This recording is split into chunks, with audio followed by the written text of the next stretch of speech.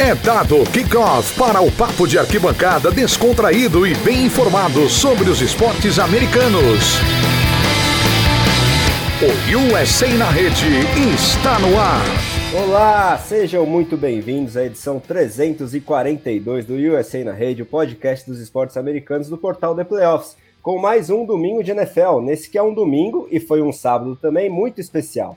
Afinal, eles finalmente estão entre nós, senhoras e senhores. Os playoffs da NFL começaram com o Super Wild Card Weekend. Eu sou o André Amaral, de volta do departamento médico, e lembrando de agradecer ao craque Miguel Fortunato por ter me substituído de última hora na semana passada. Estou mais uma vez na companhia do nosso esquadrão de analistas, com Fábio Garcia e Fernando Ferreira, mas desfalcados de José Ferraz, que neste momento está a caminho do Hemisfério Norte e que, se tudo der certo, fará de lá os próximos programas a partir da semana que vem.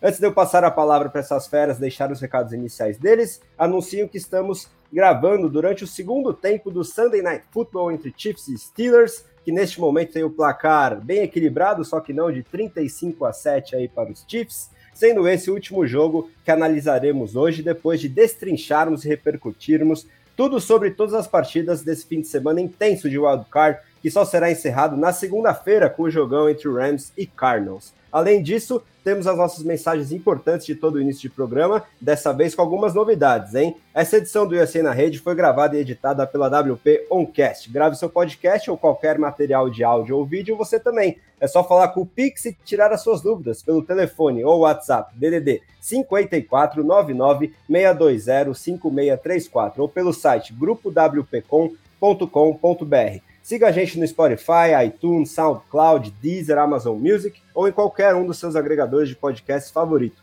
Ajude a gente a subir no ranking e alcançar o top 10 entre todos os podcasts esportivos do Brasil lá no Spotify, seguindo o The Playoffs, nessa que é a plataforma mais popular do mercado, para você não perder nenhum dos nossos conteúdos. Atualmente estamos na posição 16, a mais alta que o The Playoffs já teve, mas se você indicar o podcast para um amigo ou amiga, se todo mundo que nos ouve indicar para umzinho só, com certeza a gente chega aí no top 10. E não esquece de deixar aquela avaliação bacana de 5 estrelas também, por favor, galera. Aqui no The Playoffs, além das conversas sobre NBA, MLB e NHL, são vários podcasts por semana só para falar sobre NFL, com esse nosso domingo de NFL e o livecast de terça-noite no YouTube, com a prévia da próxima rodada, que sai em versão podcast na quarta. Aliás, o último livecast foi um imenso sucesso de audiência com a presença do Anthony Curti. Dito isso, já aproveito para anunciar que o grande Danilo Miller, do Diário NFL e ex-head coach da Seleção Brasileira de Futebol Americano, estará lá no estúdio com a equipe capitaneada pelo Big Boss Ricardo Pilat nessa próxima terça-feira, na prévia do fim de semana de confrontos divisionais, imperdível para vocês, hein, gente? E temos um recado muito bacana. A partir da semana que vem, com a rodada divisional e até o final dos playoffs, a nossa equipe aqui fará os domingos de NFL ao vivo no YouTube, assim que a última partida do domingo terminar. Então apareçam por lá para interagir com a gente, com perguntas, comentários, provocações, o que vocês quiserem, hein? Mas, para vocês que só conseguem nos ouvir na segunda-feira ou ao longo da semana, ou quem já tiver assistido e quiser ouvir de novo, não se preocupem porque a versão podcast sairá normalmente na segunda de manhã. Temos também os grupos de WhatsApp para você discutir NFL ou qualquer outro esporte das principais ligas americanas com outros fanáticos pelo assunto. Se quiser entrar em um dos nossos grupos de WhatsApp, é só mandar uma mensagem para DDD 11 94666 8427. Bom, feitos aí os recados iniciais de hoje, vou passar para o meu bom dia, boa tarde, boa noite para os nossos analistas.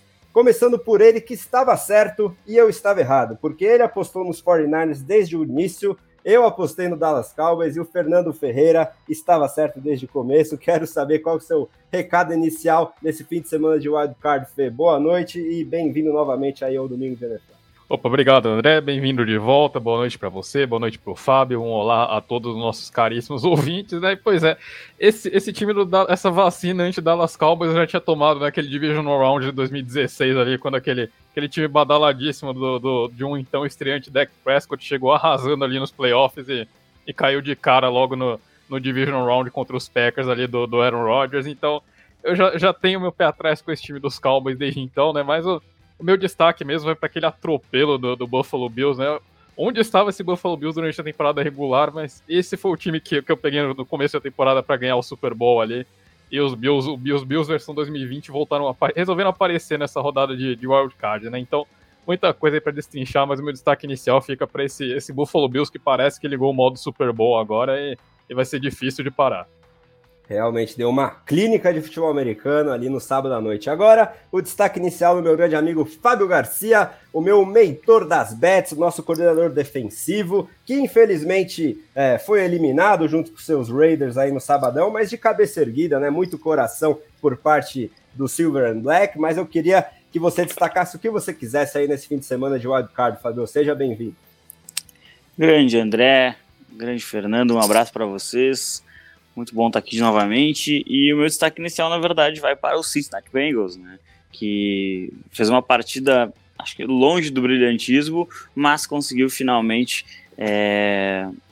acabar com aquela seca que parecia interminável de vitórias na pós-temporada, né? Para mim é até um pouco engraçado, porque quando o Joe Burrow foi draftado, eu falei que em 2022 ele venceria um jogo de pós-temporada. Infelizmente eu não previ que seria contra o meu time, mas foi uma partida muito segura dele. Não foi brilhante, como eu falei, mas foi bastante segura, e a conexão ali com o Ja'Marr Chase, que não tinha aparecido no primeiro duelo entre as duas equipes, acabou aparecendo principalmente nos momentos mais importantes para avançar no campo ali. Acho que o Cincinnati Bengals ele tem muito mesmo a comemorar, não só pela vitória, mas também tem muito o que esperar desse grupo jovem que tem aí no comando do Zach Taylor para a sequência da carreira do Joe Burrow e desse equipe lá de Ohio, né? Os Bengals que agora vão enfrentar o Tennessee Titans fora de casa, né? Porque os Steelers provavelmente não vão virar essa partida, e já tem aí uma missão terrível de conter o Derrick Henry, né? Exatamente, né? O King tá voltando e voltando com tudo para os playoffs. Aguardadíssimo essa rodada divisional, mas antes vamos aqui destrinchar o wildcard no momento em que o Deontay Johnson acaba de diminuir aí a diferença para os Steelers. Dessa vez ele não dropou o passe, né? Mas ainda tem muito chão pela frente, 35-14 neste momento para os Chiefs. Mas a gente vai começar com aquele que, se não foi o melhor, foi o jogo mais emocionante da rodada, né? Nesse domingo à tarde aí, o jogo mais aguardado também, aquele de mais tradição, teve a vitória do San Francisco 49ers, o único visitante a sair vitorioso dessa rodada de wildcard, 23-17 lá no Texas para cima do Dallas Cowboys. Nesse jogo que, não sei se você concorda comigo, Fernando, a gente pode apelidar de Flag Bowl, né? Um dos finais de jogo mais bizarros de todos os tempos também, muitas faltas dos dois lados, mas principalmente dos Cowboys. E aí eu queria saber de você, que acertou faz tempo aí o vencedor dessa partida, o que de mais interessante você extraiu desse jogo aí, dessa vitória dos Niners para cima dos Cowboys? Olha, André, eu não poderia concordar mais do que com essa sua descrição inicial, Ani. Foi o jogo mais disputado, mas não foi o melhor, né? Foi um jogo emocionante, mas que deixou a desejar um pouquinho ali no nível técnico, né? Os dois times atirando bastante no próprio pé ali, mas no fim das contas os Cowboys demonstraram uma pontaria melhor ali, conseguiram acertar o próprio pé mais vezes do que os 49ers, né? Um jogo que os 49ers, apesar, né, de terem errado bastante, né, teve aquela interceptação ridícula de Jimmy Garoppolo no final ali, o time também teve os probleminhas ali com o cronômetro e algumas chamadas questionáveis do Kyle Shanahan ali no final, mas apesar desses erros, né, os 49ers fizeram um primeiro tempo que, dentro do possível, foi um primeiro tempo praticamente perfeito, né, embora tenham anotado só um touchdown. Os 49ers pontuaram em todas as posses do primeiro tempo, né, e já colocaram os Cowboys em um buraco logo no começo ali, né, anotando um touchdown no drive inicial ali com o Elijah Mitchell, mas os 49ers conseguiram abrir uma vantagem importante no primeiro tempo, né, o time soube conduzir bem a bola ali, mesmo que não tenha chegado na end zone depois do primeiro drive, conseguiu anotar field goal em todas as outras campanhas do primeiro tempo, né, enquanto o ataque do Dallas Cowboys ali, né, que entrou como um dos melhores da NFL, foi totalmente anulado pela defesa ali dos 49ers, né? Os 49ers, como sempre, muito eficientes no form and rush ali, né? O time não precisa mandar blitzes para pressionar o quarterback adversário, né? Consegue fazê-lo simplesmente com 4 jogadores, e os 49ers conseguiram construir uma vantagem de 2 posses ali já no primeiro tempo, né? Os Cowboys só conseguiram encontrar a endzone ali num passe longo do Dak Prescott pro Amari Cooper, mas fora isso, o ataque dos Cowboys foi basicamente inoperante durante esse primeiro tempo, né? E aí, já se encontraram no buraco que o time precisou sair no começo do segundo tempo, né? E aí, quando o time conseguiu forçar um punch ali dos 49ers, devolveu com uma interceptação que colocou os 49ers já em posição para pontuar, o que acabou acontecendo ali numa corrida do Deebo Samuel, né? Então, foi um jogo em que os 49ers conseguiram abrir vantagem, conseguiram controlar essa vantagem, estavam caminhando para uma vitória relativamente tranquila até o Jimmy Garoppolo fazer o que o ataque dos Cowboys não conseguiu o jogo inteiro, que foi colocar a bola na red zone, né? Os Cowboys, curiosamente, só tiveram uma posse na red zone, que foi justamente o que começou nessa interceptação do Garoppolo aí, né? Foi a melhor posição de campo que os Cowboys conseguiram ver numa interceptação de Jimmy Garoppolo, né? Mas se não fosse essa atrapalhada ali do Garoppolo, que quis encarnar o Patrick Mahomes e o Josh Allen ali lançando a bola em movimento, seria uma vitória bem tranquila dos 49ers, né? A defesa anulando de novo, né? Um dos melhores ataques da NFL. O time dos Cowboys não conseguiu produzir absolutamente nada ali, praticamente, né? O Dak Prescott teve uma média de 5,9 jardas por tentativa, o jogo terrestre também foi inexistente, né? E o time ainda precisando reverter desvantagem, então não tinha opção de correr com a bola, e os 49ers souberam realmente conduzir melhor, né? E aí, como você disse, né, André, o flag boa aí, os Cowboys realmente, né? 14 penalidades, não dá pra você ganhar um jogo de NFL cometendo 14 penalidades, né? Os 49ers também não ficaram muito atrás, né, com 9, mas as penalidades dos Cowboys foram muito piores, né? Foram penalidades que cederam first downs em momentos cruciais do jogo, foram penalidades que criaram descidas longas para os 49ers e aí complicaram a situação do Dak Prescott, né? Quer dizer, a gente fala tanto, né, André, semana a semana de saber vencer, e os Cowboys mostraram mais uma vez que ainda não são um time que sabem vencer. Porque um time que sabe vencer não tem tantas falhas mentais em um jogo importante como esse, né? Um time que sabe vencer não pode cometer 14 penalidades, né? Então, esse time dos Cowboys precisa deixar de ser o leão ali de temporada regular contra a Lions e o time reserva dos Eagles, e realmente tá faltando realmente o time dos Cowboys apresentar tudo isso em um jogo importante como foi o de hoje, né? Esses erros mentais acho que definem muito o que tem sido o Dallas Cowboys nos últimos anos, né? É um time que cresce contra adversários mais fracos, mas que em jogos importantes esses problemas voltam a aparecer, né? E foi novamente o caso, né? Acho que a gente viu de novo uma repetição desse Dallas Cowboys que aparece muito mais do que deveria. E você já tinha dado essa letra, né? Que contra adversários competitivos esses erros mentais poderiam aparecer e não deu outro, né? Já logo de cara nos playoffs, os Cowboys vacilaram e ficaram pelo caminho. Só que agora eu queria saber do Fábio se ele continua com o pensamento que eu já vi ele escrevendo aí nos nossos grupos de WhatsApp, de que os Niners, por mais que tenham vencido esse jogo, também podem ser vítimas de alguns erros mentais, principalmente na hora de fechar os jogos, né? Você acha que esse final louco que a gente teve aí, do Dak Prescott fazendo uma corrida pelo centro do campo, ali faltando um pouco mais de 10 segundos, e aí não dando a bola para a arbitragem, mas sim para o próprio center e perdendo segundos preciosos que terminaram o jogo. Toda essa loucura que a gente viu aí nos momentos finais do quarto período foi mais mérito dos Cowboys correndo atrás do placar ou uma falta de capacidade desses 49ers de saberem fechar esse jogo, Fábio? Então, André, eu particularmente acho que essa partida ela reforça o pensamento, né? Ela tá longe de afastar, porque o jogo estava completamente vencido pelos 49ers e os 49ers fizeram questão de trazer o Dallas Cowboys de volta. Até mesmo numa 4-1, que nem seria 4-1, né? 4 para centímetros, o Jimmy Garoppolo consegue o first down, mas há um shift legal, né? Eles anunciam como um false start, mas na verdade foi um shift legal, porque o Trent Williams ele faz a movimentação e ele não para a tempo do snap. Então, assim, é absolutamente assustador a incapacidade que o Kyle Shanahan e esse time dos 49ers têm de encerrar partidas que são fáceis. Né? E assim, enfrentar o Dallas Cowboys fora de casa não é um jogo fácil, com certeza, mas os 49ers tiveram mérito suficiente para tornar essa partida fácil. E aí o que a gente viu? A gente viu ali nos últimos 8 minutos uma interceptação totalmente desnecessária, né, que gera um touchdown do Dak Prescott correndo, e várias oportunidades sendo entregues aos Cowboys para tentarem vencer o jogo, né? Aí, infelizmente, ali para a torcida de Dallas, a equipe ela não conseguiu avançar no campo com um mínimo de consistência, né? Mais uma vez, e aí eu acho que dá para pegar isso que o Fernando trouxe e representar num jogador que não é o único culpado, longe disso, mas eu acho que a representação desse Dallas Cowboys acaba sendo justamente o Ezekiel Elliott, né? O Ezekiel Elliott, até melhor que o Ezekiel Elliott, e aí vão dizer que é um pouco de implicância da minha parte, mas é exatamente o que eu sinto em relação ao Amari Cooper, né? O Amari Cooper, para mim, ele nunca se tornou um wide receiver número 1, Ele sempre foi um limbo, né? Entre um recebedor número 2 e um recebedor número 1 de verdade. E uma das coisas que eu sempre falei do Cooper lá em Dallas é justamente isso. Contra aquela secundária dos Eagles de 2-3 anos atrás, que era terrível, ele fazia 2 TDs, 200 jardas. E quando tinha que enfrentar um time de verdade, ele não aparecia.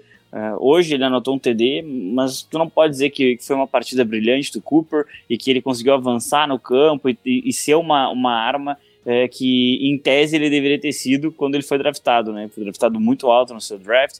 Ele diz que ele é o melhor, que se derem oportunidades para ele vai ser o melhor, mas as oportunidades eu acho que o recebedor ele tem que criar, né? Ele tem que criar separação e aí a partir disso vinga. Então eu acho que essa demonstração de Amari Cooper, Ezekiel Elliott, esses jogadores eles representam muito o que é esse Dallas Cowboys. É um time que domina quem é facilmente dominado, mas é um time que não consegue vencer determinados desafios. Hoje os 49ers entregaram a vitória para os Cowboys e os Cowboys não quiseram pegar essa vitória, né? Mesmo que o Dak Prescott tivesse a chance de fazer mais um snap ali e acertasse um passe, dificilmente a gente sabe se esse time teria condições de avançar um pouco mais do que isso, né? E eu acho que a lição para os 49ers é que tiveram assim, eles conseguiram ter muito mais sorte do que inteligência para encerrar esse jogo. E se eles dependerem da sorte para enfrentar o Green Bay Packers, é melhor nem viajar até o Wisconsin. Pois é, né? E aí, antes da gente entrar aí na repercussão do jogo, né? O que o futuro para esses dois times reserva, eu queria reforçar a questão aí do Ezekiel Elliott, né? Eu, como bom amante de fantasy, estou sempre de olho aí nos running backs, e para mim está cada vez mais visível de que a quilometragem está cobrando seu preço aí para cima do camisa 21, e ele está longe de ter a mesma aceleração que ele tinha no auge. Na transmissão da Nickelodeon, né? Novamente a gente teve essa curiosidade aí nos playoffs, iniciada na última temporada. Foi esse o jogo escolhido para passar para a criançada. Eles compararam o Zeke com o Sonic, né? O personagem lá dos games, o porco-espinho super rápido que anda na velocidade do som, e o Zeke está realmente muito longe de ser o Sonic. Agora, queria saber do Fernando, do lado de Dallas, né? Você enxerga alguma chance do Mike McCarthy perder o emprego, ou ainda é muito cedo, né? Novamente a gente teve entrevistas do Jerry Jones pós-jogo, falando que foi a vitória mais decepcionante da vida dele, coisa que a gente já ouviu algumas outras vezes, eu acho. E se os coordenadores, né, tanto ofensivo quanto defensivo lá de Dallas, né, ambos com bastante rumor de que poderiam assumir uma vaga de head coach aí, são várias as vagas disponíveis nesse momento na NFL, eles perdem um pouquinho de prestígio depois desse jogo, Fernando, o que você acha? Bom, André, começando pelo Mike McCarthy, eu acho que ainda o assento do Mike McCarthy ainda tá um pouquinho frio, né? O Jerry Jones, ele gosta de falar, mas ele é um dono bastante paciente, né? Pra ter aguentado o Jason Garrett por tanto tempo, o Jerry Jones é um dono bastante paciente. Eu acho que o Mike McCarthy, se seguir na última temporada, eu acho que ele segue nessa, né? Apesar que essas falhas mentais, obviamente, são sinais de um time que não é muito bem treinado, né? Então isso é uma coisa pra ficar de olho, né? Mas de qualquer forma, eu acho que o Mike McCarthy segue. Agora, para a vaga de head coach, né? O Dan Quinn, obviamente, ainda ele tem algum interesse, né? Mas eu acho que por conta. E fez um grande trabalho com essa defesa dos Cowboys, precisa ser dito, né? Acho que muito da evolução dessa defesa, realmente, como o Fábio gosta de ressaltar bastante, passa pela adição do Dan Quinn como coordenador defensivo. Mas honestamente, eu acho que, até por já ter tido a chance dele ali nos Falcons, eu acho que o Dan Quinn talvez não seja uma prioridade tão grande assim, né? Então, eu acho que esse resultado não afeta muito cargo dele, né? Agora o Kellen Moore ali é uma das hot commodities, né, nesse mercado de técnicos aí, né? O jovem coordenador ofensivo dos Cowboys. Eu também acho que, honestamente, André, acho que ainda não é o caso de talvez de afetar realmente os prognósticos aí do Kellen Moore de assumir uma vaga de head coach, né? Mas é uma coisa para ficar de olho, sim, sem sombra de dúvidas, né? Esse desempenho ofensivo tenebroso dos Cowboys hoje, com certeza vai render algumas perguntinhas desagradáveis que o Kellen Moore vai ter que responder ali numa entrevista de emprego, né? Então, eu não sei se chega a eliminar efetivamente a chance do Kellen Moore de ser um head coach, mas com certeza vai gerar algumas interrogações ali que ele vai ter que responder, algumas perguntinhas pouco agradáveis que ele vai ter que responder sobre esse desempenho ofensivo medonho dos Cowboys. Boa, Fernando. Agora eu queria saber do Fábio se ele concorda, né, com essas opiniões aí do Fernando sobre o futuro do Dallas.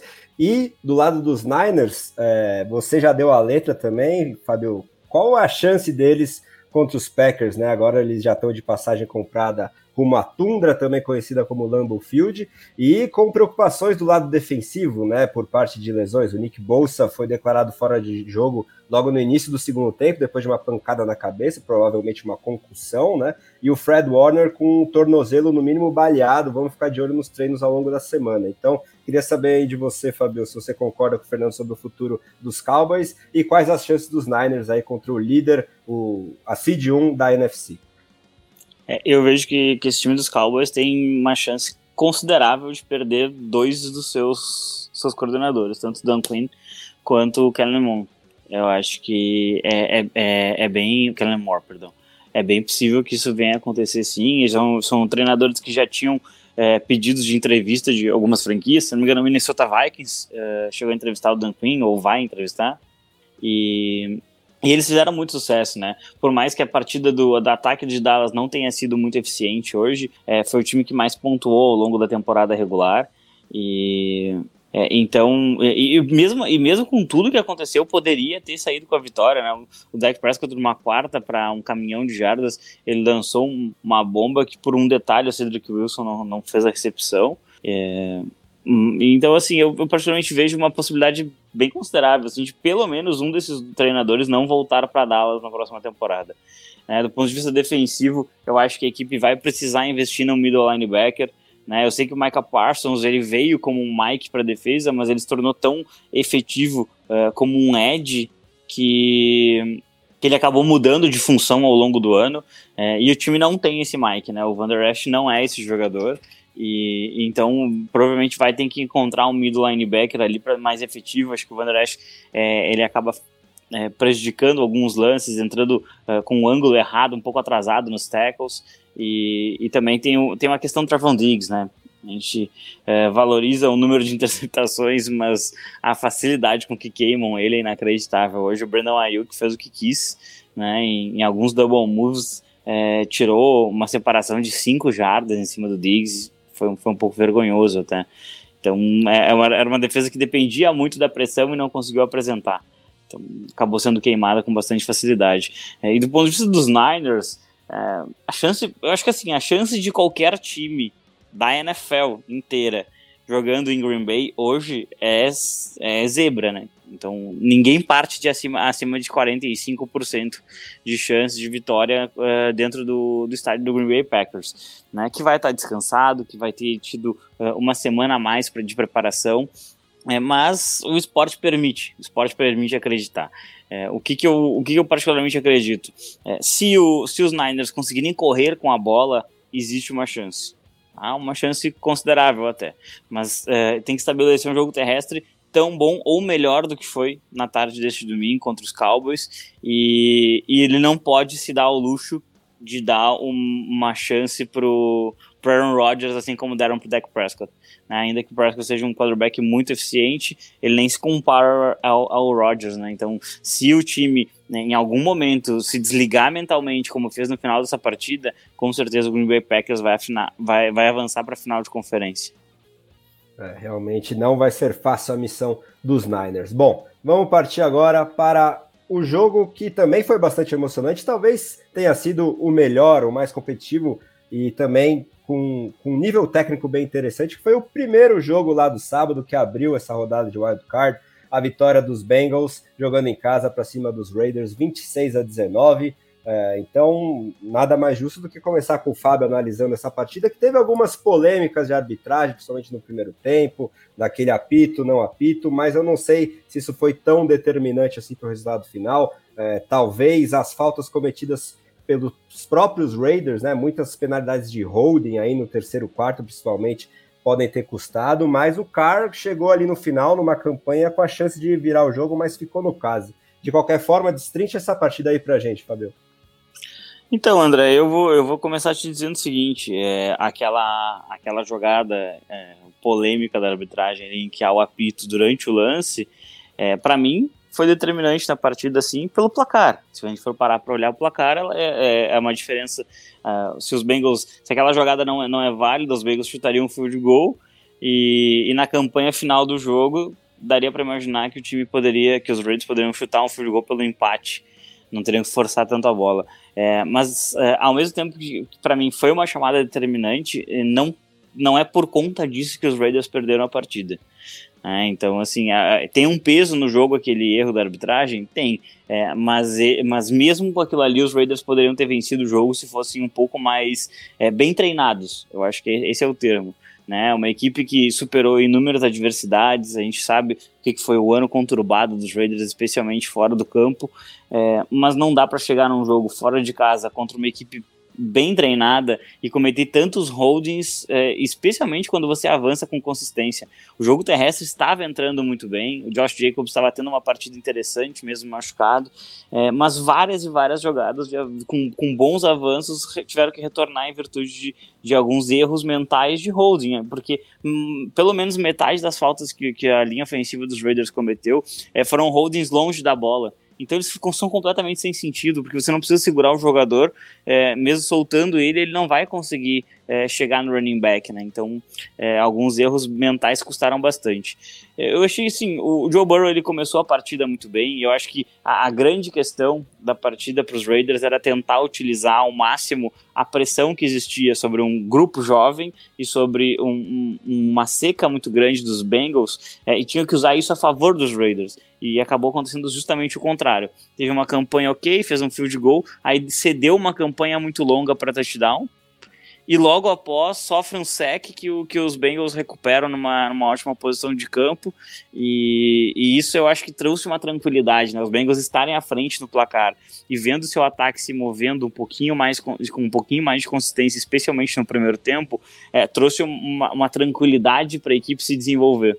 Na segunda etapa, eu acho que pesou um pouquinho a partida, e pesou o fato de serem dois times muito equilibrados em termos de qualidade, né? Os Raiders conseguiram avançar muito bem, o Derek Carr achou o Zay Jones ali no endzone, e eu acho que assim, a representação desse futuro de Las Vegas fica justamente na última jogada da partida. Era uma 4-9, com o relógio praticamente estourando, e essas 9 jardas poderiam te levar para a prorrogação. O Greg Olsen, coordenador ofensivo dos Raiders, ele chama 4 rotas, né, para 4 recebedores, um apenas fica dentro da endzone, o outro para na linha de 2 jardas, mesmo se o Zay Jones tivesse pego aquela bola, ele teria tomado um tackle antes da endzone. E os dois melhores jogadores, Hunter Renfrow e Darren Waller, não tinham avançado mais que 2 jardas nas suas rotas. Isso é de uma estupidez gigantesca, né? Uma falta de compreensão do que você tem na mão. Você tem que jogar o Hunter Renfrow para fazer um double move em cima de uma marcação individual e explorar uma rota corner, ou tem que explorar a fisicalidade de Darren Waller. Foi assim, para mim foi de uma ignorância muito grande, e eu torço para que ele não volte para Las Vegas, porque ele realmente é um problema muito grave. E do ponto de vista dos Bengals, é um time que chega, na minha opinião, agora, deixa de ser favorito e passa a ser underdog em qualquer confronto. Chiefs, Bills e Titans, acho que mostraram um pouco mais. E eu acho que esse retorno do Derrick Henry ele é extremamente importante para equilibrar o momento psicológico de cada equipe. Uma vem de um descanso, com o seu melhor jogador retornando de lesão, e a outra vem do fim da seca, né? E de partidas bem consistentes, especialmente ali contra o Kansas City Chiefs. Acho que vem uma partida muito, muito, muito interessante, mas os Bengals, na minha opinião, são um pouco zebra para esse jogo. Realmente, né? Já está quase certo que eles viajarão para Nashville para enfrentar os Titans, já que rolou mais um touchdown enquanto a gente grava aqui dos Chiefs, dessa vez lançado pelo Travis Kelce para o Byron Pringle para aumentar a diferença no placar para 42-14 neste instante, faltando pouco mais de 10 minutos para acabar a partida. Agora, queria que o Fernando emendasse aí a análise dele sobre essa vitória aí dos Bengals para cima dos Raiders. Nesse jogo que mostrou um Joe Burrow bastante maduro, né, Fernando, na estreia dele em playoffs. Acho que a inteligência, a capacidade de leitura dele talvez sejam as principais características desse segundanista, e está se divertindo com o amigo dele, Ja'Marr Chase, esse calouro que já é histórico em termos estatísticos e começou com tudo nos playoffs, né, Fê? Pois é, André, como o Fábio destacou, você destacou agora, realmente um jogo bastante maduro do Joe Burrow, né? Ele não precisou ser espetacular realmente, né? Não precisou ser aquele Joe Burrow ali das 2 últimas semanas da temporada regular, das 2 últimas semanas que ele jogou na temporada regular ali, que conseguiu quase 1.000 jardas em 2 jogos ali, mas foi extremamente eficiente, né? Explorou muito bem o Ja'Marr Chase ali, principalmente fora dos números, né? Que foi onde o Chase realmente conseguiu a maior parte da produção dele, mas também realmente mostrou todo um pouquinho do arsenal dele, né? O touchdown polêmico ali pro Tyler Boyd, né? Erros da arbitragem à parte, também foi uma belíssima jogada ali, né? Que o Burrow transformou uma jogada que já tinha acabado ali no touchdown, que no fim das contas acabou decidindo a partida, né? Mas isso é o tipo de maturidade que você realmente não espera de um jogador que tá apenas no seu segundo ano, né? Então, Burrow realmente mostrando que é esse cara para criar uma nova era aí pro Cincinnati Bengals, né?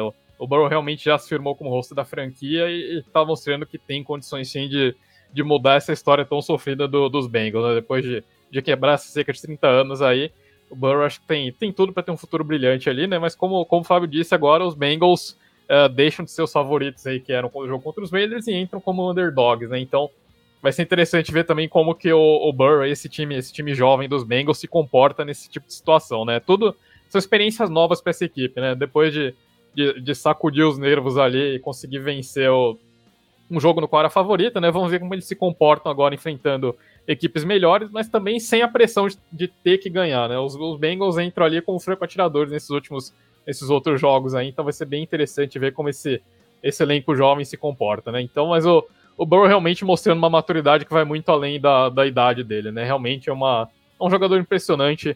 Acho que a gente, nos playoffs da AFC, a gente está presenciando essa passagem de guarda aí, o Burrow, junto aí com o Josh Allen, né? O Josh Allen, o Patrick Mahomes, essa AFC aí com esses quarterbacks jovens aí que já vão realmente se tornando os rostos dessa nova NFL aí, né? Conforme o Big Ben vai se aposentando hoje, daqui a pouco daqui a uns anos a gente deve ter a aposentadoria do Aaron Rodgers, né? O Tom Brady ainda não, mas enfim, esses novos quarterbacks aí vão se firmando realmente como os novos rostos da NFL. Pois é, né? E ainda tem o Justin Herbert, que ficou no quase, não está nos playoffs, mas sem dúvida vai fazer parte aí desses novos rostos. Agora, antes da gente partir para as próximas partidas, né? Os blowouts aí da rodada, queria saber do Fábio o que ele projeta para o futuro dos Raiders, né? Você acha que há uma chance de um rebuild absoluto ou mediano ou pequeno? Derek Carr tem chance de sair ou você acha que ele fica? E o mais importante é a comissão técnica, né? Você já deu a letra sobre o Greg Olson, gostaria que ele não permanecesse, e o Bisaccia, né, que é o head coach, substituiu aí às pressas o John Gruden ao longo da temporada. Quais as chances que você acha dele continuar? Enfim, suas projeções aí para o futuro do seu time, Fábio. Olha, eu acho que tudo começa com o General Manager, né? Eu particularmente acredito que o Mike Mayock ficará na franquia e vai ter um pouco mais de liberdade para fazer escolhas, contratos e análises. E acho que isso é um ponto positivo, acho que é um upgrade em relação ao ano anterior, em que tenho certeza que o Gruden se metia mais do que deveria nas escolhas, e isso é um problema, porque o Gruden, ele sempre pareceu o cara que tinha necessidade de saber mais que os outros, e às vezes parecia que ele inventava histórias simplesmente para provar que ele sabia mais, né? E acho que meio que tem alguns grandes acertos aí, Max Crosby, o Hunter Renfrow, o Nate Hobbs esse ano, o Trevor Moehrig, são todos jogadores que são titulares, contribuem demais para a equipe e são escolhas de terceiro dia, segundo, terceiro dia. Então é um cara que já mostrou que consegue construir uma equipe a partir do draft, que é o tipo de equipe que dura, né? E sobre a comissão técnica, eu acho que tem muitos candidatos mesmo.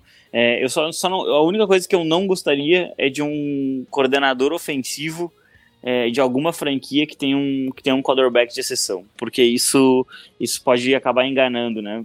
Pegar, por exemplo, o Nathaniel Hackett, lá do Green Bay Packers. Ele tem o Aaron Rodgers, né? Olha, se ele espera que o Carr produza minimamente perto do Aaron Rodgers, ele vai se frustrar logo na primeira semana, né? E eu acho que a partir do head coach é que vai se tomar uma decisão de quarterback, apesar de eu desacreditar bastante numa mudança, que não, com certeza não é a coisa mais empolgante ter o Derek Carr como quarterback, mas a gente sabe que tem aí pelo menos uns 15 piores que ele na liga, então também não tá de todo mal. Eu só espero que o time vá para um rumo um pouco mais moderno de fazer as coisas, né? Não precisa ser um lunático que nem o Brandon Staley, que vai arriscar tudo o tempo inteiro, mas alguém que não seja excessivamente conservador, como era o caso de John Gruden, por exemplo. Realmente, né? Um pouquinho mais de modernidade, acho que vai fazer bem aí para o Silver and Black. No instante que o James Washington aí diminui um pouquinho o placar para os Steelers, vamos agora começar a nossa análise das goleadas aí da rodada, dos atropelos, começando pelo aquele que foi o mais impressionante, né? Queria que o Fernando destrinchasse essa clínica de futebol americano que o Buffalo Bills deu para cima do New England Patriots, rival de divisão, terceira vez que os times se enfrentaram na temporada, 47-17, muito frio, né? Menos 15 graus, com sensação térmica ainda menor do que essa lá em Buffalo, mas pouco vento, que afastou o jogo de algo parecido com a partida que a gente teve em Buffalo na temporada regular, em que os Patriots venceram ali com aquelas impressionantes só 3 tentativas de passe do Mac Jones. Dessa vez foram 7 touchdowns em 7 drives dos Bills, 5 aéreos, 2 corridos. Foi realmente um show, né, Fê? Então o que você tem pra gente sobre esse jogo? Pois é, né, André? Os Bills passaram o carro em cima dos Patriots no primeiro tempo ali, não satisfeitos, eles deram ré e passaram em cima de novo do cadáver ali no segundo tempo, né? Mas, como você disse, touchdown em todos os drives dos Bills, né? O único drive que não terminou em touchdown ali foi no último, quando o Mitch Trubisky entrou só pra ajoelhar na bola ali, né? Mas realmente, um domínio que acho que francamente, eu não vi um domínio tão grande no jogo de playoffs, acho que desde daquela final da NFC de 2015, quando os Panthers atropelaram os Cardinals, né? Mas foi um jogo ali para não deixar a dúvida que esse time dos Bills entrou para brigar pelo Super Bowl nessa pós-temporada, né? Então, como você disse, né, André, é muito frio lá em Buffalo, né? O que é mais do que esperado nessa época do ano. Mas os Bills mostraram que não estão mais presos àquela recusa do Brian Daboll de correr com a bola, né? O time descobriu que pode correr com a bola e tem corrido bem com a bola, né? O Devin Singletary se reencontrou ali como running back número 1 ali e dividiu bastante nessa produção ofensiva, né? Inclusive, os Bills terminaram a partida com mais corridas do que passes, né? Mas quando você acrescenta o jogo terrestre num ataque que já era perigosíssimo, né? Esse ataque dos Bills fica praticamente impossível de parar, né? Porque tudo que você pensa em fazer, esse ataque consegue ter uma resposta, né? Então, você não tem a opção de lotar o box jogando contra o Josh Allen, porque você simplesmente vai levar uma bomba ali e vai tomar um touchdown logo de cara. Mas se você resolve pressionar com poucos jogadores, o Josh Allen tem se mostrado, voltou a se mostrar bem inteligente, soube aproveitar as opções que apareceram para ele, underneath, ou explorando checkdowns ali de repente. Quando ele não tinha opção para esticar o campo, ele soube aproveitar o que a defesa dava para ele, né? Se você mandar blitz por cima do Josh Allen, com certeza essa blitz vai ser queimada, né?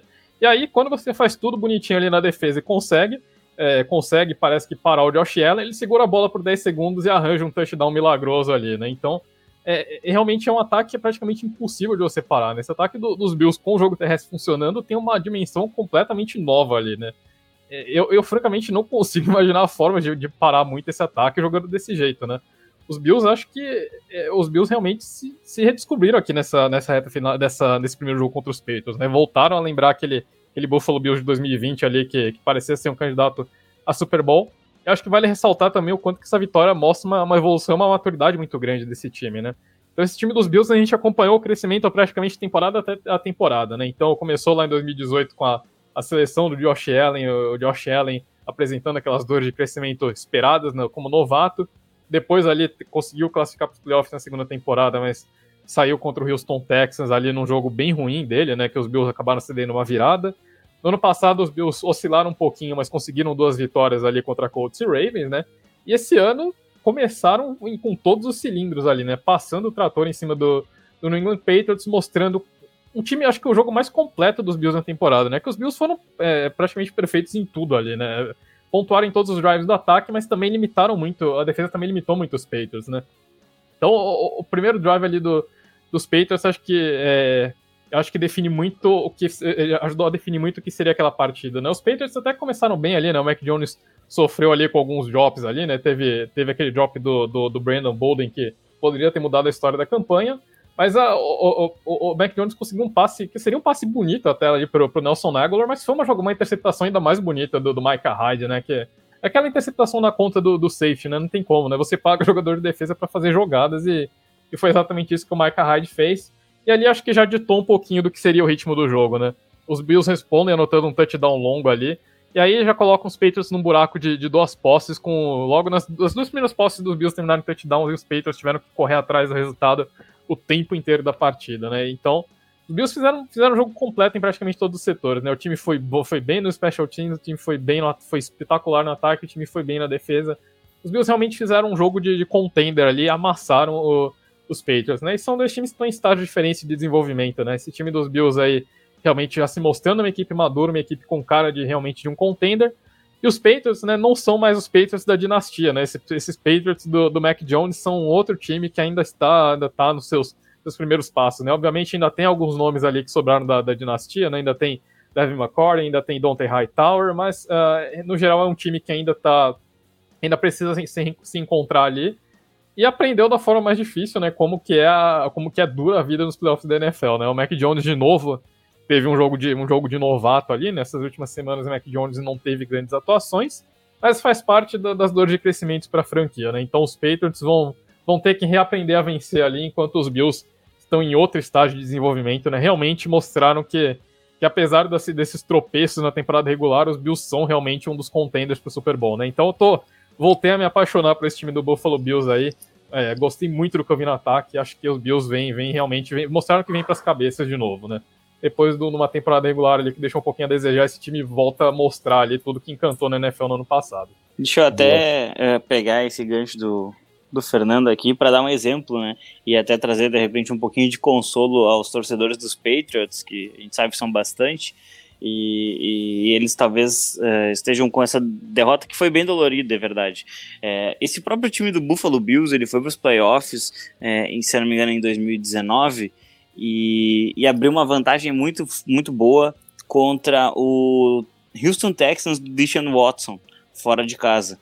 E aí, no final da partida, o J.J. Watt faz uma jogada sensacional, o Deshaun Watson entra no jogo, o time acaba sofrendo a virada, e os Bills eles têm uma derrota muito dolorida mesmo, numa semana de wild card.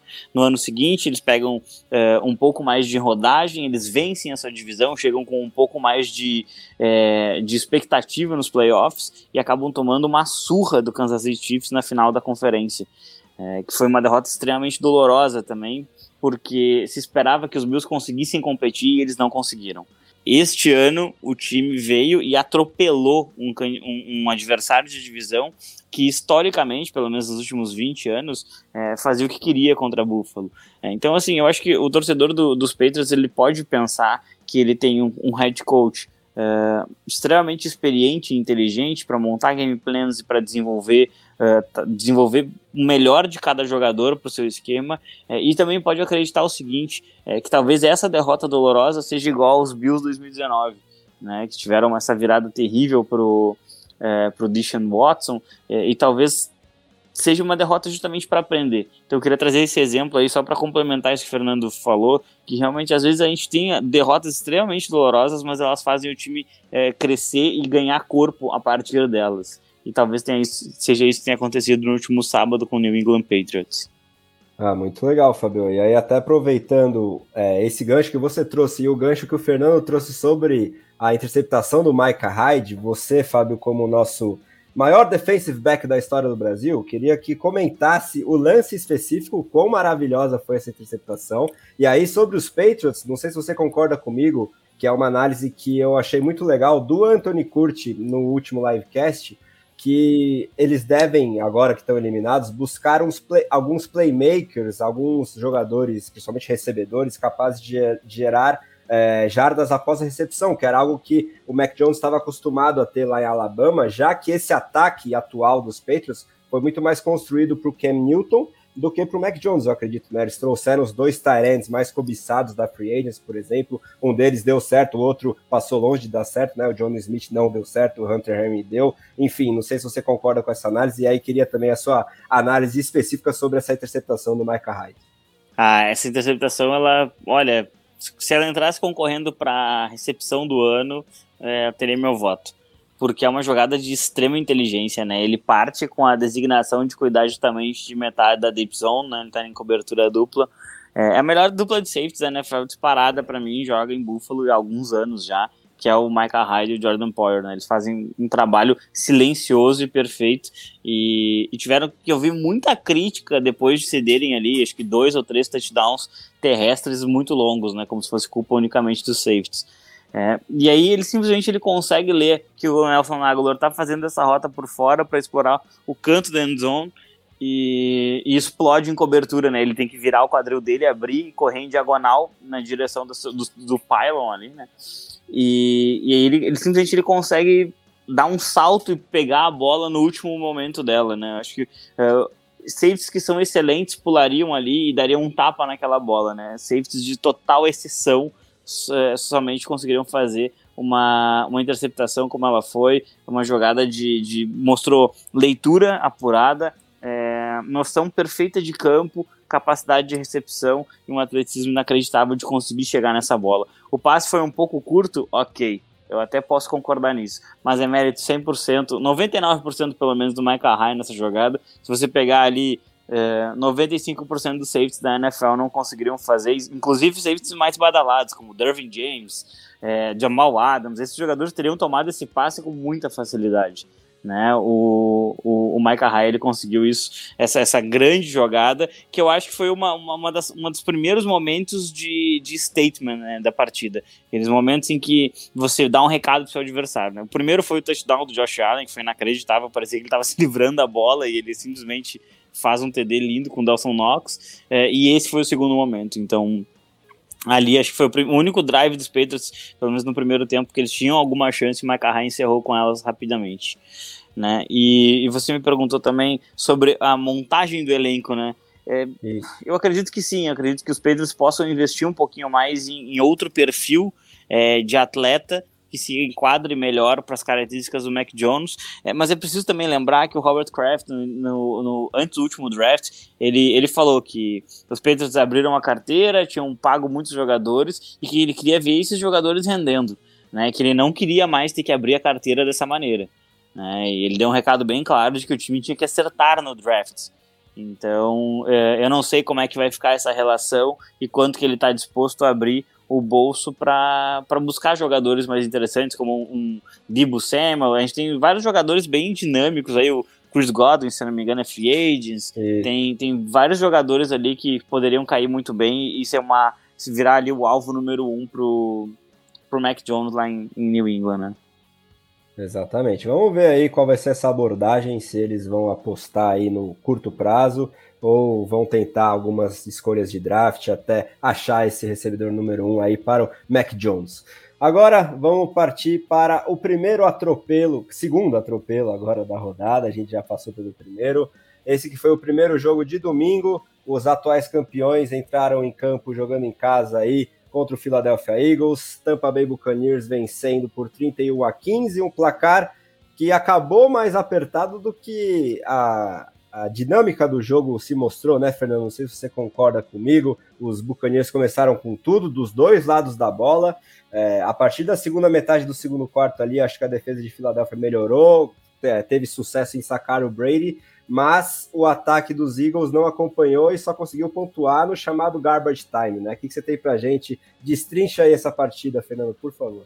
André, como você disse, né, começo arrasador ali dos Patriots, né, conseguindo pontuar ali logo no primeiro drive, né, o Tom Brady jogando de novo, né, com alguns desfalques importantes no ataque, né, os Patriots tiveram que jogar com o Keyshawn Vaughn liderando ali o backfield, né, porque tanto o Leonard Fournette não conseguiu jogar e o Ronald Jones se lesionou ali antes da partida, né, durante a semana, então também não estava disponível ali, mas, né, quem tem Tom Brady tem tudo que precisa, né, e aí o Brady teve uma partida magnífica aí, né, apesar de ter alguns probleminhas ali na linha ofensiva que eu abordo mais pra frente, né, mas realmente nesse começo de jogo os Buccaneers mostraram ali, né, a diferença, deram 2 tapinhas nas costas ali dos Eagles e falaram, licença que aqui a coisa fica séria, né, mostraram pros Eagles o que é pra esse time dos Eagles aí, que é um time jovem ainda, né, fazendo realmente, efetivamente a sua estreia aí nos playoffs com esse elenco, e aí mostraram pros Eagles o que é a cara realmente de um jogo de playoffs, né? Então forçaram 2 punts ali logo de cara, conseguiram 2 touchdowns nos 3 primeiros drives ali, né? Com o Tom Brady movendo a bola muito rápido, né? O Tom Brady terminou essa partida com uma média de 2,16 segundos para lançar a bola, né? Isso é absolutamente surreal, né? O Tom Brady, ele recebia o snap e ele já sabia exatamente o que ele precisava fazer, né? Então, o Brady realmente jogando, aos 44 anos, jogando possivelmente o melhor futebol americano da carreira, deu mais uma aula de futebol americano nessa partida, né? E não, mesmo sem ter todos os playmakers dele à disposição ali, o Brady distribuiu muito bem a bola ali, passou para quem ele quis ali. E como você disse, né, André, eu acho que o melhor momento da defesa dos Buccaneers veio ali depois, quando o time conseguiu chegar no Tom Brady. E o que é importante para essa defesa chegar no Tom Brady, né, foram as 2 lesões ali na linha ofensiva dos Buccaneers, né, tanto o primeiro o Tristan Wirfs, depois o Ryan Jensen, né, acabaram se lesionando, né, o center right tackle do time. Ryan Jensen até conseguiu voltar ali pro jogo, mas não terminou muito bem, e o Tristan Wirfs, ele tentou voltar, mas claramente não tinha condições e acabou saindo, né, e o Wirfs terminou liderando a NFL, né, ele cedeu, isso é absolutamente surreal, o Wirfs ele cedeu pressões em menos de 2% dos snaps que ele disputou, né, 1,76% dos snaps concedendo pressão na temporada regular, cedeu apenas 2 sacks, né, isso pra gente ter uma ideia, né, foram 12 pressões cedidas em quase 1.080 snaps, né, isso é um número absolutamente surreal, né, e aí quando você perde um jogador desse, inevitavelmente a coisa complica um pouco, né, e a pressão dos Buccaneers começou a chegar, a pressão dos Eagles começou a chegar melhor no Tom Brady depois que o Wirfs saiu do jogo, né? Mas como você disse, André, não adiantou muito, né? A defesa dos Buccaneers deu conta do recado, né? Essa unidade jogando completa com todos os seus titulares pela primeira vez na temporada ali, né? Finalmente a secundária dos Buccaneers conseguiu jogar mais ou menos completa nessa partida, né? Acho que só o Murphy Bunting ficou de fora ali, né? Mas efetivamente todo o time titular conseguiu jogar ali. Então, e fez a diferença, né? O Jalen Hurts sentiu bastante o que é um jogo de playoffs, né? E o que é um time que joga preparado para conter a mobilidade dele, né? O Hurts, ele é como todo quarterback móvel, né? Quarterback móvel tem uma facilidade para operar fora das estruturas, mas quando eles são obrigados a operar de uma forma mais convencional, né? Eles são obrigados a trabalhar de uma forma mais ortodoxa, a coisa complica um pouco, né? E os Buccaneers foram bem efetivos em fechar o pocket ao redor do Jalen Hurts e não permitir que ele saísse, né? E quando o Jalen Hurts é obrigado a trabalhar, né? Se transformar num passador convencional ali, quando ele tem que trabalhar dentro dos confins do pocket, a coisa muda um pouquinho de figura, né? Então, a melhor parte do Jalen Hurts na partida ali foi uma bola que ele conseguiu fazer um scramble para a esquerda, deslocou os linebackers dos Buccaneers e conseguiu encontrar o Dallas Goedert ali para um passe de 28 jardas, né? Mas no restante do jogo, o Hurts mostrou que realmente ele tem muito a evoluir para lançar a bola como um pocket passer efetivo, né? Ele não é o estilo dele, ele não conseguiu lançar a bola quando estava dentro do pocket, né? Muito da falta da falta de explosão desse ataque dos Buccaneers, desse ataque dos Eagles, veio realmente do Hurts não ter tido um bom jogo, né? Não conseguiu. Os Buccaneers, os Eagles não conseguiram estabelecer o jogo terrestre contra a melhor defesa do jogo terrestre da liga, né? E aí, a partir daí, você tirando o jogo terrestre dos Eagles, você basicamente quebra todo o ataque do time, que é baseado em correr com a bola. A partir do momento que os Eagles se tornam um time unidimensional que precisa passar a bola, o Jalen Hurts já mostrou diversas vezes que não é o estilo dele, foi o que acabou acontecendo, né? Só conseguiram realmente, né, André, como você destacou, pontuar ali durante o garbage time, já com a defesa dos Buccaneers recuada, jogando em prevent ali. Aí o Jalen Hurts conseguiu explorar alguns passes ali para o Devonta Smith, para o Dallas Goedert, ganhando jardas após a recepção, mas essa realmente foi toda a produção ofensiva dos Eagles nesse jogo, né? Então, realmente os Bucs fizeram o dever de casa ali, né? Jogaram pro gasto ali, ganharam de um time que era um time mais fraco, tiveram mais algumas perdas, né? E acho que a gente tem que monitorar a situação, principalmente do Tristan Wirfs ao longo da semana, né? Para ver se ele vai estar disponível pro Divisional Round ou não. Mas para os Buccaneers, realmente, pelo menos o time conseguiu passar aí sem maiores sustos, né? Do lado dos Eagles, né? Uma ausência importante que foi a do Josh Sweat, né? Um dos líderes do time em sacks. Teve um problema de saúde ali que não foi revelado antes do jogo, mas ele disse que era um problema sério, um problema que poderia até colocar a vida dele em risco, né? Então os Eagles tiveram que jogar sem um dos principais edges do time ali. E isso, obviamente, acabou se mostrando também, né? O time realmente demorou muito para conseguir incomodar o Tom Brady ali. E quando conseguiu também já estava muito atrás do placar. Então, acho que o jogo foi realmente um jogo relativamente tranquilo para os Buccaneers ali, né? O time fez o que precisava fazer, é o melhor estilo Tom Brady, né? Você joga o que precisa jogar ali contra o adversário, e foi o que o time fez contra os Eagles. Dever de casa cumprido ali. E agora é ver quem que vai estar disponível para esse Divisional Round aí, porque tem muita lesão, principalmente no lado ofensivo agora. Exatamente. Puxando esse gancho, queria passar para o Fábio analisar esse jogo e já perguntando para ele se Tampa Bay mostra aí todos os predicados necessários para aparecer firme como candidato ao bicampeonato, ou esses desfalques podem pesar contra equipes mais fortes daqui para frente, né? Tampa Bay vai enfrentar o vencedor do duelo da NFC Oeste de segunda-feira. Aliás, acabou de sair o calendário aí do Divisional Round. No sábado a gente vai ter Bengals e Titans abrindo aí a rodada. Também fechando no sábado 49ers e Packers. E aí no domingo vão jogar exatamente os Buccaneers contra o vencedor aí desse confronto da NFC Oeste. E para fechar a rodada, o jogão entre Bills e Chiefs. Logo depois a gente vai entrar ao vivo no YouTube, hein, galera? Não perca. Mas agora passar para o Fábio aí analisar essa vitória dos Bucs contra os Eagles e perguntar exatamente, especificamente sobre esses desfalques, o quanto eles podem pesar daqui para frente para os atuais campeões. Eu acho que essa partida, na verdade, ela foi exatamente o que se esperava, né? Um domínio muito grande dos atuais campeões. E os Eagles, eles deixaram a sensação, assim como os Steelers, e até um pouco como os Raiders, na minha opinião, de que eles foram exatamente até onde poderiam, talvez um pouco mais. Talvez tenham ido um pouquinho além do que deveriam ter ido na temporada, porque são equipes claramente incompletas e com seus problemas, são problemas um pouco graves, assim, né, para o desenvolvimento do jogo, né? A gente vê claramente um ataque em construção na Filadélfia, foi muito bem no jogo terrestre com as mudanças ao longo do ano, mas o jogo aéreo tem que melhorar bastante, tem que ser bem mais consistente. Acho que depois de 2 anos é chato falar dessa forma, mas muito provavelmente a equipe jogou uma escolha no lixo quando escolheu o Jalen Reagor, né, que era um prospecto muito explosivo, mas jamais deveria ter saído antes do Justin Jefferson. E aí agora a gente espera que os Eagles eles continuem se fortalecendo, né? O time ele aceitou fazer uma reconstrução do elenco do Super Bowl, uma reconstrução tardia, né? Demorou para fazer isso, mas vai ter bastante escolhas de draft, né? Uma inclusive do Indianapolis Colts, do meu querido Fernando, que foi roubadaço nessa, né? Porque pagar uma first no Carson Wentz é tristeza.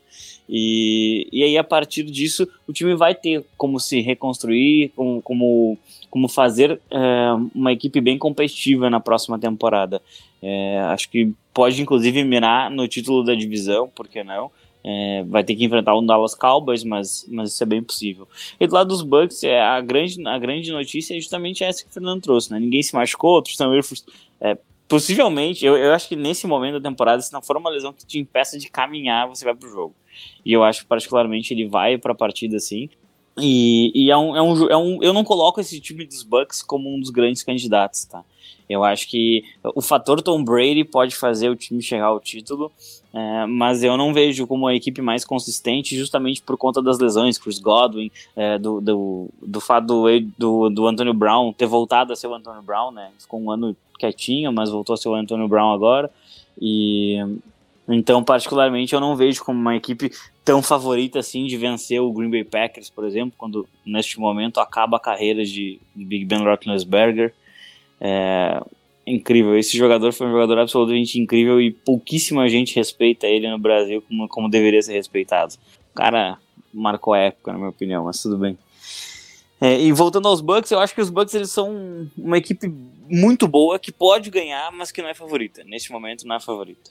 Boa, Fábio. Agora, para a gente encerrar aí a repercussão desse jogo, né? Daqui a pouco a gente fala aí sobre o Sunday Night, esse último jogo de Big Ben Roethlisberger, esse futuro Hall da Fama na NFL. Queria saber do Fernando a repercussão do futuro dos Eagles, né? Ele já trouxe a deixa sobre o Jalen Hurts. A gente pode dizer que ele foi exposto aí nesse jogo de playoff? Você acha que esse desempenho dele hoje compromete o planejamento a curto prazo aí da franquia, ou a escassez de quarterbacks confiáveis no draft aí de 2022 garante, a gente já pode falar que ele está garantido pelo menos mais um ano com a titularidade lá nos Eagles, ou você acha que essas duas escolhas de primeiro round aí, que o Fábio relembrou que os Eagles têm, podem talvez fazer com que a franquia aposte em um signal caller aí? O que você acha que vai ser o futuro aí do Jalen Hurts e dos Eagles no curto prazo? Bom, André, no curto prazo eu acho que o Hurts ele fez o suficiente sim para merecer pelo menos mais um ano, né? Não gostava do Jalen Hurts no college, ainda acho que ele é um quarterback fraco pro nível da NFL, mas acho que ele fez, seria injusto, né, cortar o Hurts agora, né? Ele fez o suficiente, né? De novo, né, ele conduziu um ataque que foi construído em torno das forças dele, e ele tem pontos fracos muito claros no jogo, mas não sei se foi o suficiente para justificar uma mudança de quarterback a essa altura, né? Como você disse, não é uma grande classe ali. Eu consigo as pessoas se perguntar, tem alguém que vai chegar e realmente vai revolucionar esse time ali, né? Os Eagles deixaram de ir pro Super Bowl por causa do Jalen Hurts e acho que não. O time ainda tá no processo de reconstrução. Não acho que o Hurts é o cara pro futuro dos Eagles, mas para um um futuro mais imediato ali, né? Para um futuro quase presente ali, o Hurts, para mim, tem que continuar no Philadelphia Eagles, sim. Acho que ele fez o suficiente para merecer pelo menos mais um ano ali, né? De novo, ele tem limitações, ele precisa trabalhar muito mais como um passador, efetivamente, né?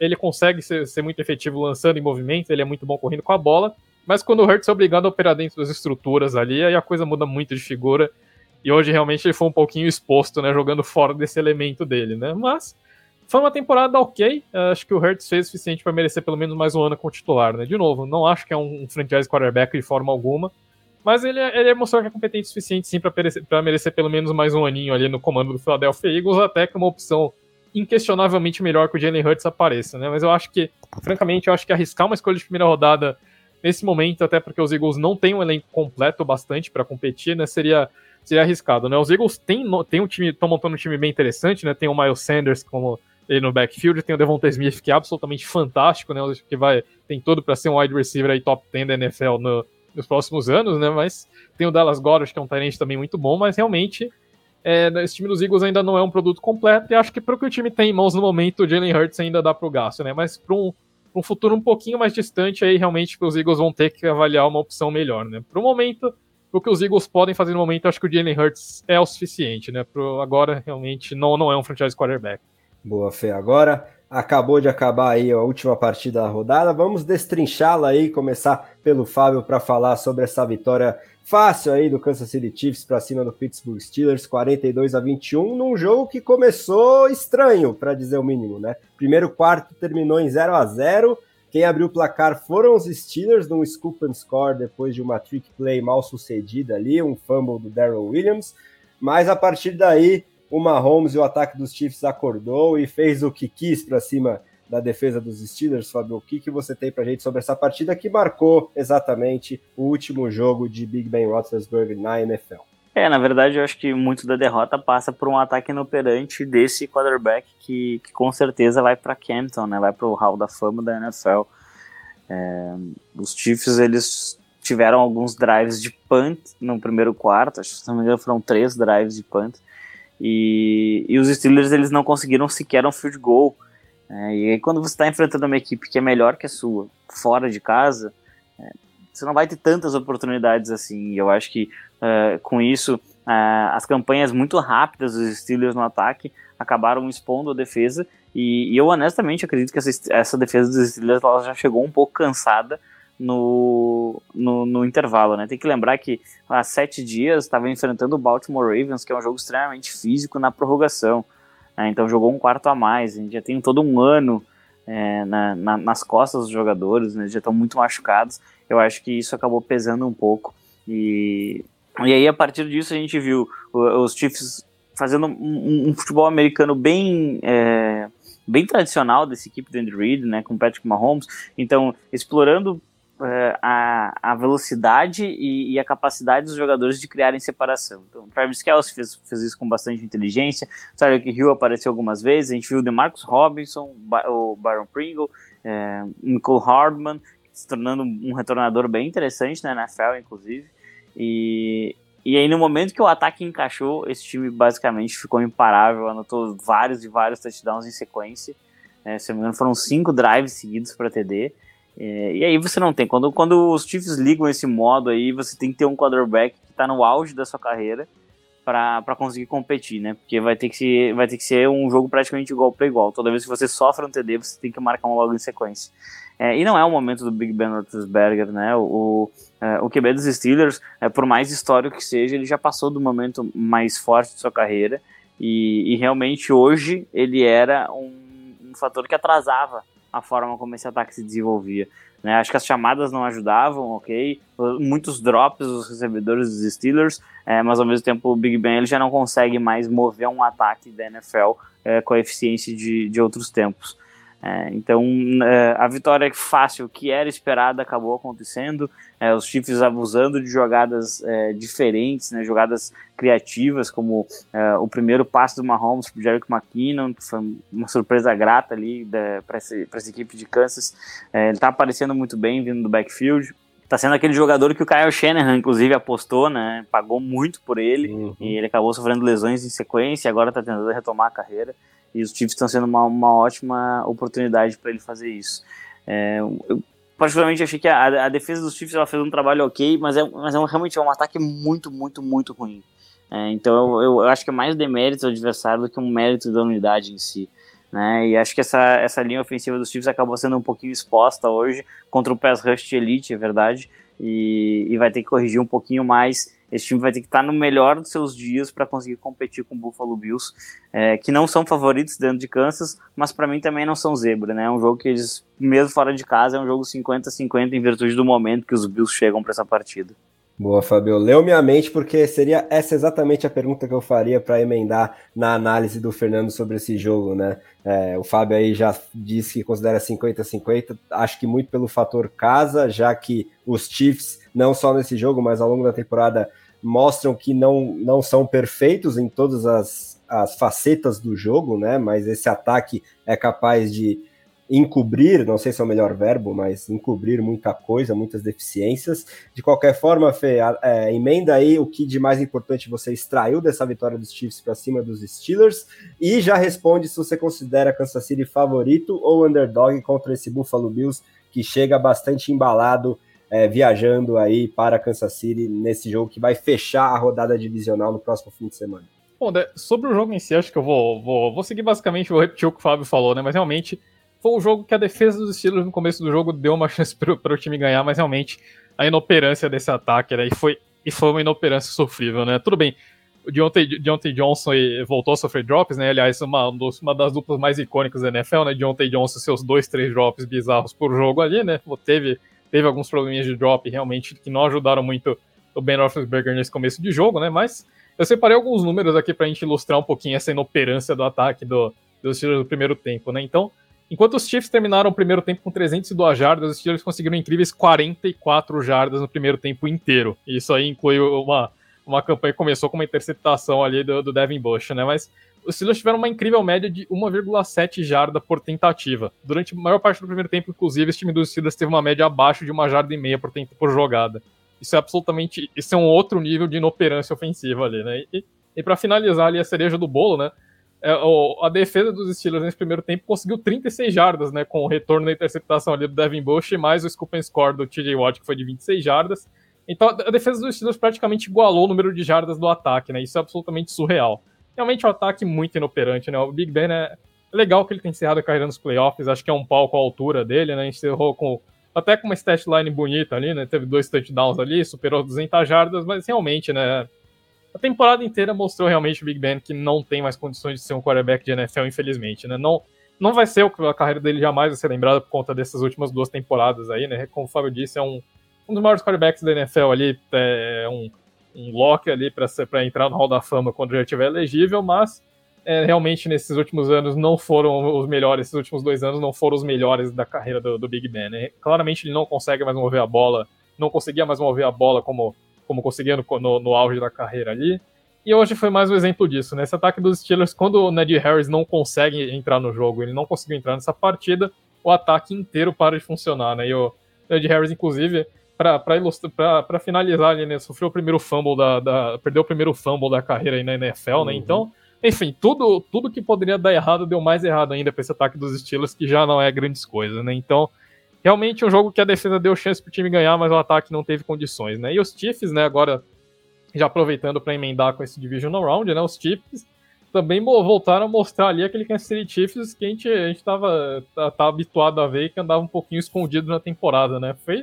Fez de tudo e mais um pouco ali, né? Como o Fábio destacou, separação de recebedor, que é o arroz com feijão desse ataque dos Chiefs, teve de sobra ali, né? O Chiefs tem, além do Travis Kelce, que obviamente não é um ser humano ali, né? Mas a gente também tem Tyreek Hill, obviamente, que é o cara para queimar recebedores e para criar separação, né? Mas também tem o DeMarcus Robinson e o McCall Hardman, que são muito bons criando recepção, e o Byron Pringle também, né? Então é um ataque que é difícil de marcar, porque o tempo inteiro o Patrick Mahomes vai ter algum recebedor livre ali criando separação, e quando não tem, ele dá um jeito de achar, né? Porque é difícil você parar o Mahomes, né? Por mais que ele tenha sido sacado 3 vezes nessa partida, é muito difícil você conseguir derrubar o Mahomes por esses scrambles constantes dele, né? Essa facilidade que ele tem para arremessar a bola em movimento, arremessar a bola contra o movimento do corpo.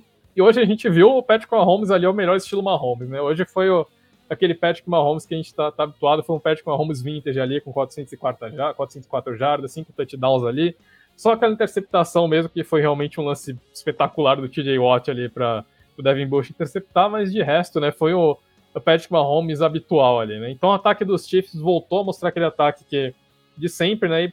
E a defesa conseguiu aproveitar essas limitações dos Steelers e, enfim, só foi tomar pontos ali realmente no garbage time. Mas para os Bills a história muda um pouco, né? E aí a gente vai ter que ver se essa defesa dos Chiefs, o quanto que ela evoluiu, né? O quanto que a gente vai poder comparar essa defesa dos Chiefs com aquele jogo medonho que eles fizeram contra os Bills ali na semana 5, né? Porque o Josh Allen fez o que quis naquela partida ali, né? Carbonizou a secundária do Kansas City Chiefs, e vai ser interessante ver o quanto que essa defesa reformulada dos Chiefs realmente está reformulada, ou se só deu uma maquiada em alguns problemas, né? O time está sendo mais efetivo pressionando quarterbacks, melhorou bastante na questão da secundária, né? Que era o calcanhar de Aquiles dessa defesa, e aí vai ser uma defesa muito testada nesse jogo contra os Bills, né? Então tô bem interessado para ver esse matchup do ataque, esse reencontro do ataque dos Bills contra a defesa dos Chiefs, que foi massacrada no encontro da temporada regular, né? Que também foi no Arrowhead e terminou com uma vitória muito tranquila do Buffalo Bills, né? Então, para esse jogo, eu acho que o favoritismo ainda é dos Chiefs, né? Principalmente porque,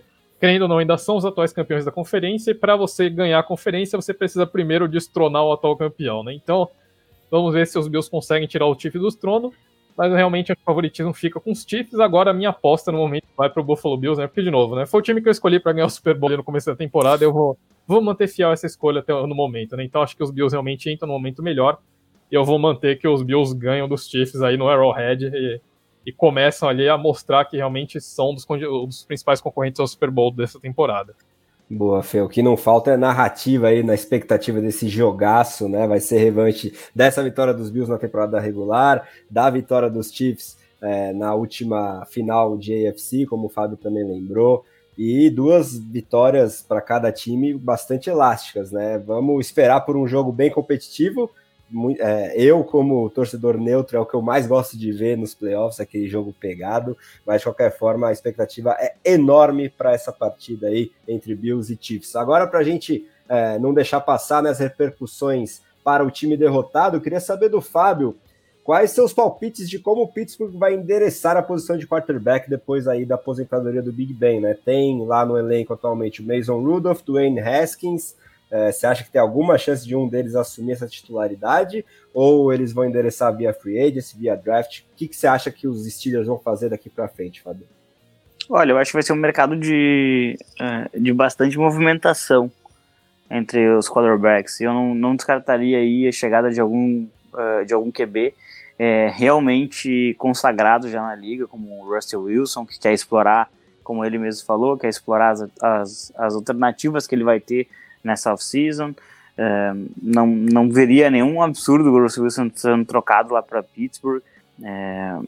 Aquela defesa ali com ele no ataque, muito possivelmente seria uma combinação bastante vitoriosa, especialmente com o Mike Tomlin, né, que nunca perde mais do que ganha na NFL. Então seria uma fórmula de muito sucesso, e seria bem interessante de ver, com certeza. Basicamente, eu acredito que o time vai buscar um quarterback novo, e não vai ser um quarterback novato. Então a gente tem que ficar aí de olho, de repente, no Kirk Cousins, talvez saia lá de Minnesota, o próprio Derek Carr. É muito possível aí que a gente veja bastante movimentação nesse mercado. O Marcus Mariota, que, na minha opinião, é melhor que muitos starters, né? Então acho que tem bastante quarterback aí que pode acabar caindo em Pittsburgh, e acho que o trabalho que se faz lá de front office e comissão técnica é excelente. Então, caindo um quarterback que consiga jogar mais que a versão 2021 do Big Ben, esse time se torna muito, muito, muito perigoso e candidato a ganhar a AFC Norte, junto ali ao Cincinnati Bengals, por exemplo.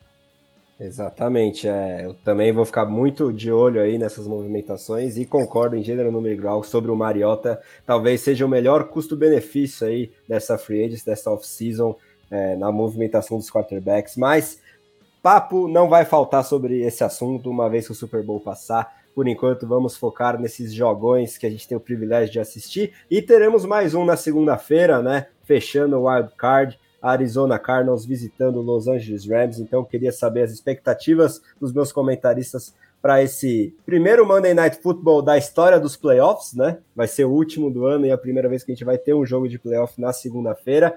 e quaisquer outros destaques finais que vocês tenham, começando por você, Fernando, já te agradecendo novamente pela presença, por mais uma aula de análises aqui no nosso Domingo de NFL. Valeu, André, valeu, Fábio, muitíssimo obrigado a todos que nos acompanharam em mais uma jornada aqui de NFL, né?